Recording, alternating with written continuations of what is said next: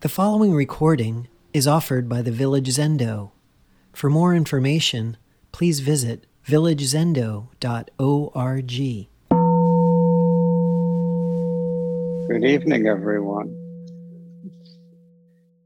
Good to be with you this evening. In New York here, we're having a beautiful, balmy summer evening. So those of you who are in the city, I hope you're enjoying it.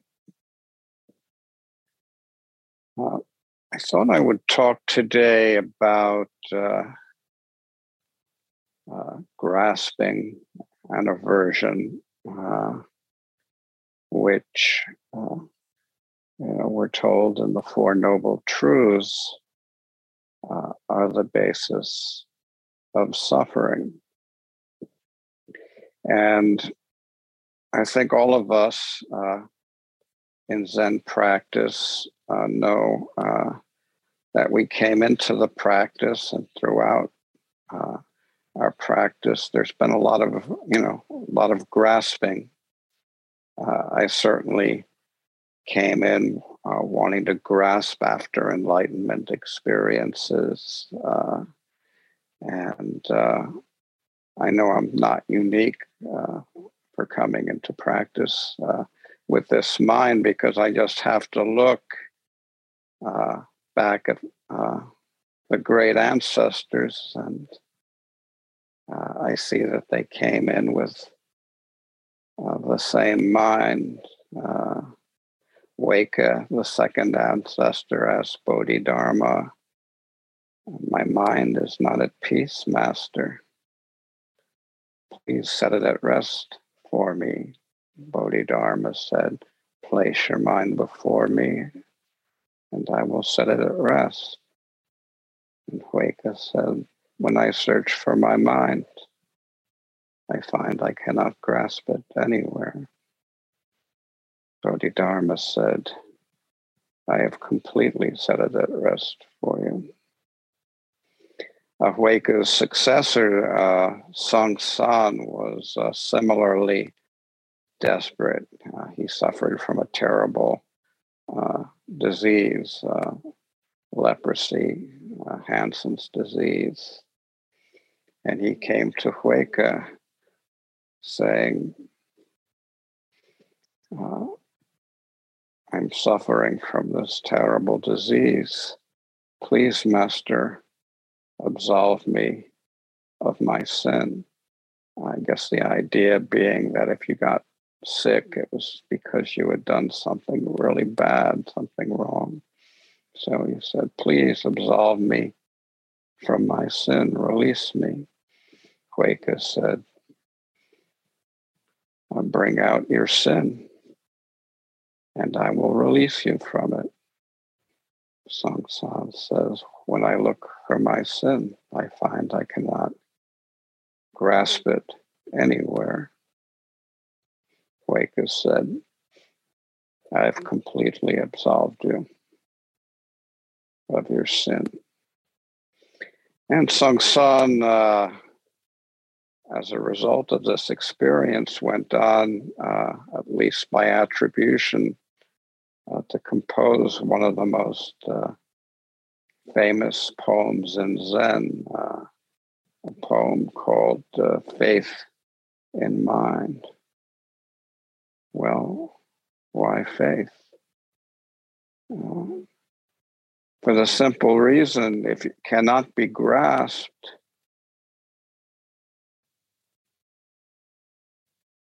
then what is there left but to rest in the mind, to have faith in mind? So in his poem, Faith in Mind, Songsan said, "Attaining the way is not difficult. Simply give up picking and choosing. When you have let go of grasping and aversion, then you will completely understand." So our dualistic minds look at something like this, and we think the way is to get rid of having likes and dislikes. He also says if you cut off words and speech, it will appear before you. And I know probably everybody here sitting zazen has tried to push those nasty thoughts right out of their head so they can have this calm mind that they think they need to get. And yet that can't be what he's talking about. That's more grasping and aversion. Trying not to have grasping and aversion is itself grasping. It's quite a dilemma, and I think many of us can relate to it. So, what did Huike see when he could not find his mind, when he could not grasp his mind? What did Song San see when he could not find his sin, when he found his sin was ungraspable? I would suggest that they found that their grasping and aversion were completely illuminated by the light of the Buddha Dharma. It wasn't about attaining any particular state of mind. It wasn't about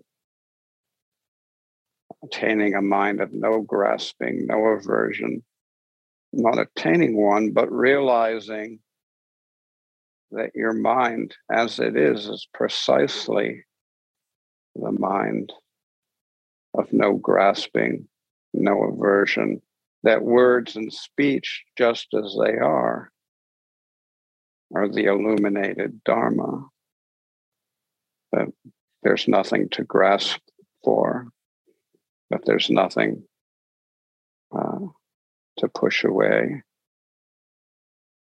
that wherever you look, it's illuminated Dharma, just as it is. Just as surely as the Bronx is in the north and Brooklyn is in the south, and the Hudson and the East River are on either side. Or as Dogen said, I didn't attain anything in Great Song China. I just discovered that my eyes were horizontal and my nose was vertical. So the more we develop faith in mind, as Song San suggests, the more we can open our hearts and our minds to the fact that our life experience, just as it is, happy, unhappy, tragic, joyful, is nothing other than illuminated Dharma. Why does it require faith? Well, it requires faith because, as Hakuin says, the illumination of the Dharma, the pure light with which it shines, is completely black. It's black because we can't separate ourselves from it even for an instant. We have to open our hearts, open our minds, practice the precepts, and take a step, not knowing. And then take another step. And then take another step. Realizing that all we encounter, both supposedly internally and supposedly externally, which just appears because we use a fictitious self for a reference point, but all that we encounter, our thoughts, our loves, our hates, our grudges, trees, birds, playgrounds, sky, earth, all that we encounter is simply the illuminated Dharma of our mind. Having faith in it isn't a matter of saying, oh, yes, I believe it is. I believe it is.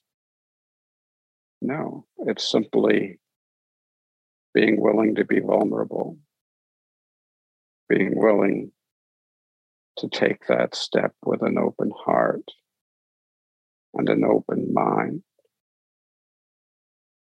and to practice without judgment.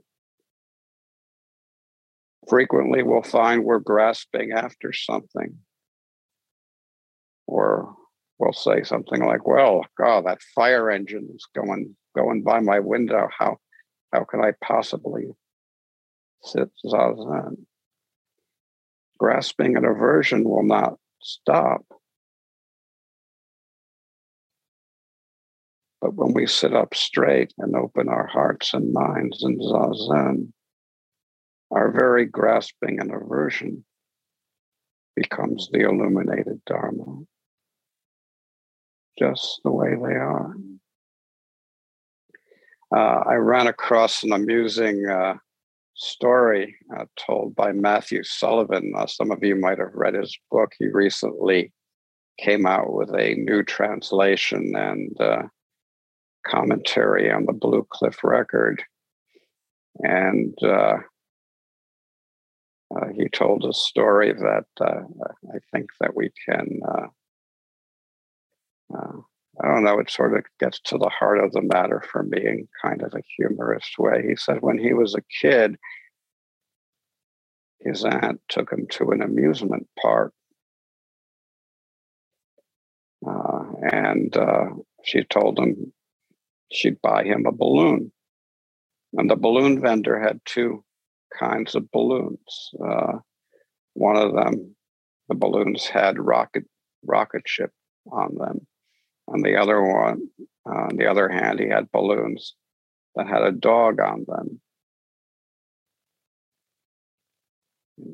For the life of him, this little kid could not decide which balloon he wanted. If he went for the rocket ship, then he wouldn't have the dog. If he went for the dog, then he wouldn't have the rocket ship. Went back and forth, back and forth. It's sort of like my mind when I lose track of myself and say, what should I do? What should I do? Should I try to make my mind peaceful? No, that's not the right. Let me try not to make my mind peaceful. Let it rest just as it is. Blah, blah, blah. We've all been there, right? So this little kid was there with these balloons. Do I want the rocket ship? Do I want the dog? Which should I choose? Which should I choose? So finally, his aunt gave up and just bought him one at random. And when the kid calmed down, she gave him the balloon. And then they could see on one side of the balloon was a rocket ship, and on the other side of the balloon was a dog. They were both the balloon. Grasping and aversion are both the illuminated Dharma. Our troubled, fretful minds and our calm, peaceful, joyful minds, they're all the illuminated Dharma. Our earnest attempt to practice the Buddhist precept and our failure to live up to our own standards and our repentance over and over again, this is all nothing but the illuminated Dharma. This is how we manifest the mind, this mind in which we can have faith.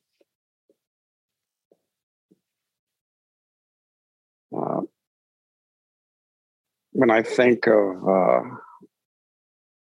lighting up the mind, uh, appreciating the luminous nature of our experience, I think of the story of Tokusan when he was a young and rather smart-ass lecturer on the Diamond Sutra.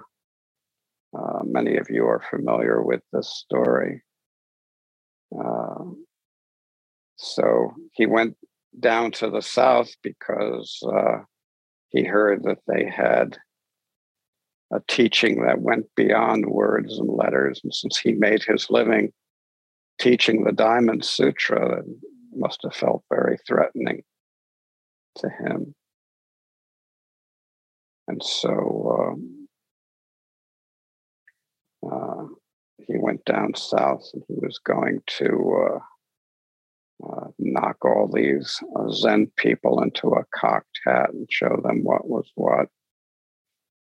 And as he was traveling along, he came to a little rice cake stand by the side of the road, and there was one of these old women of Zen who almost always are enlightened beings, teaching the Dharma through their practice. None of them mentioned in the patriarchal records, but they were there. They were practicing. They were lighting up the way for people. And so Tokusan wanted a cake. He was hungry, and these cakes apparently were called light-ups.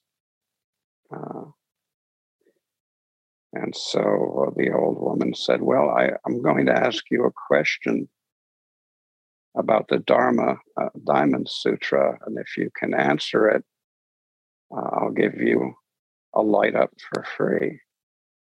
And if you can't answer it, then you won't get anything. So she asked him, past mind is ungraspable, present mind is ungraspable, future mind is ungraspable. That's what the Diamond Sutra says. Tell me, monk, which mind will you light up?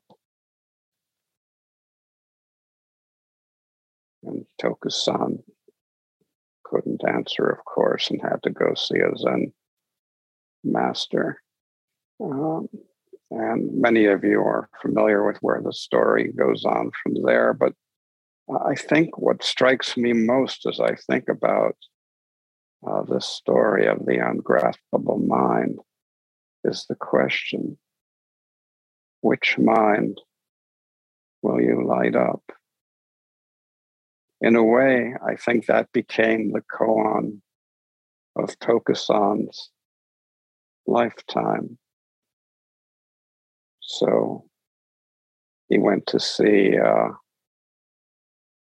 Ryutan and had his enlightenment experience there.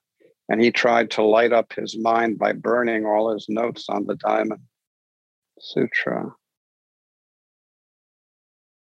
He still thought he had to put down words. And later on, he became a fierce master, and he lit up the mind by striking students and saying, if you say yes, you'll get 30 blows of my stick. No's 30 blows, both yes and no. 30 blows, and neither yes or no. 30 blows. And he lit up the mind quite a bit that way and became a very great teacher. And yet, the process never ends. And in his old age, he lit up the mind by becoming a gentle, rather feeble and confused old man, and taught his students right from there coming down for the noonday meal at the wrong time, patting his attendant on the back when the attendant challenged him, and so on. And so wherever we are in the practice, I think we can make that koan our own. How do you light up this ungraspable mind? It's not separate from what Sung San calls faith and mind. You open your heart, you open your mind, you practice zazen, you practice the precepts, you illuminate and are illuminated by the three treasures of Buddha, Dharma, and Sangha. And then not being able to grasp anything, not knowing anything, you take the next step, and then the next, and then the next. And the great way inevitably appears. The great way is not difficult. Just avoid picking and choosing.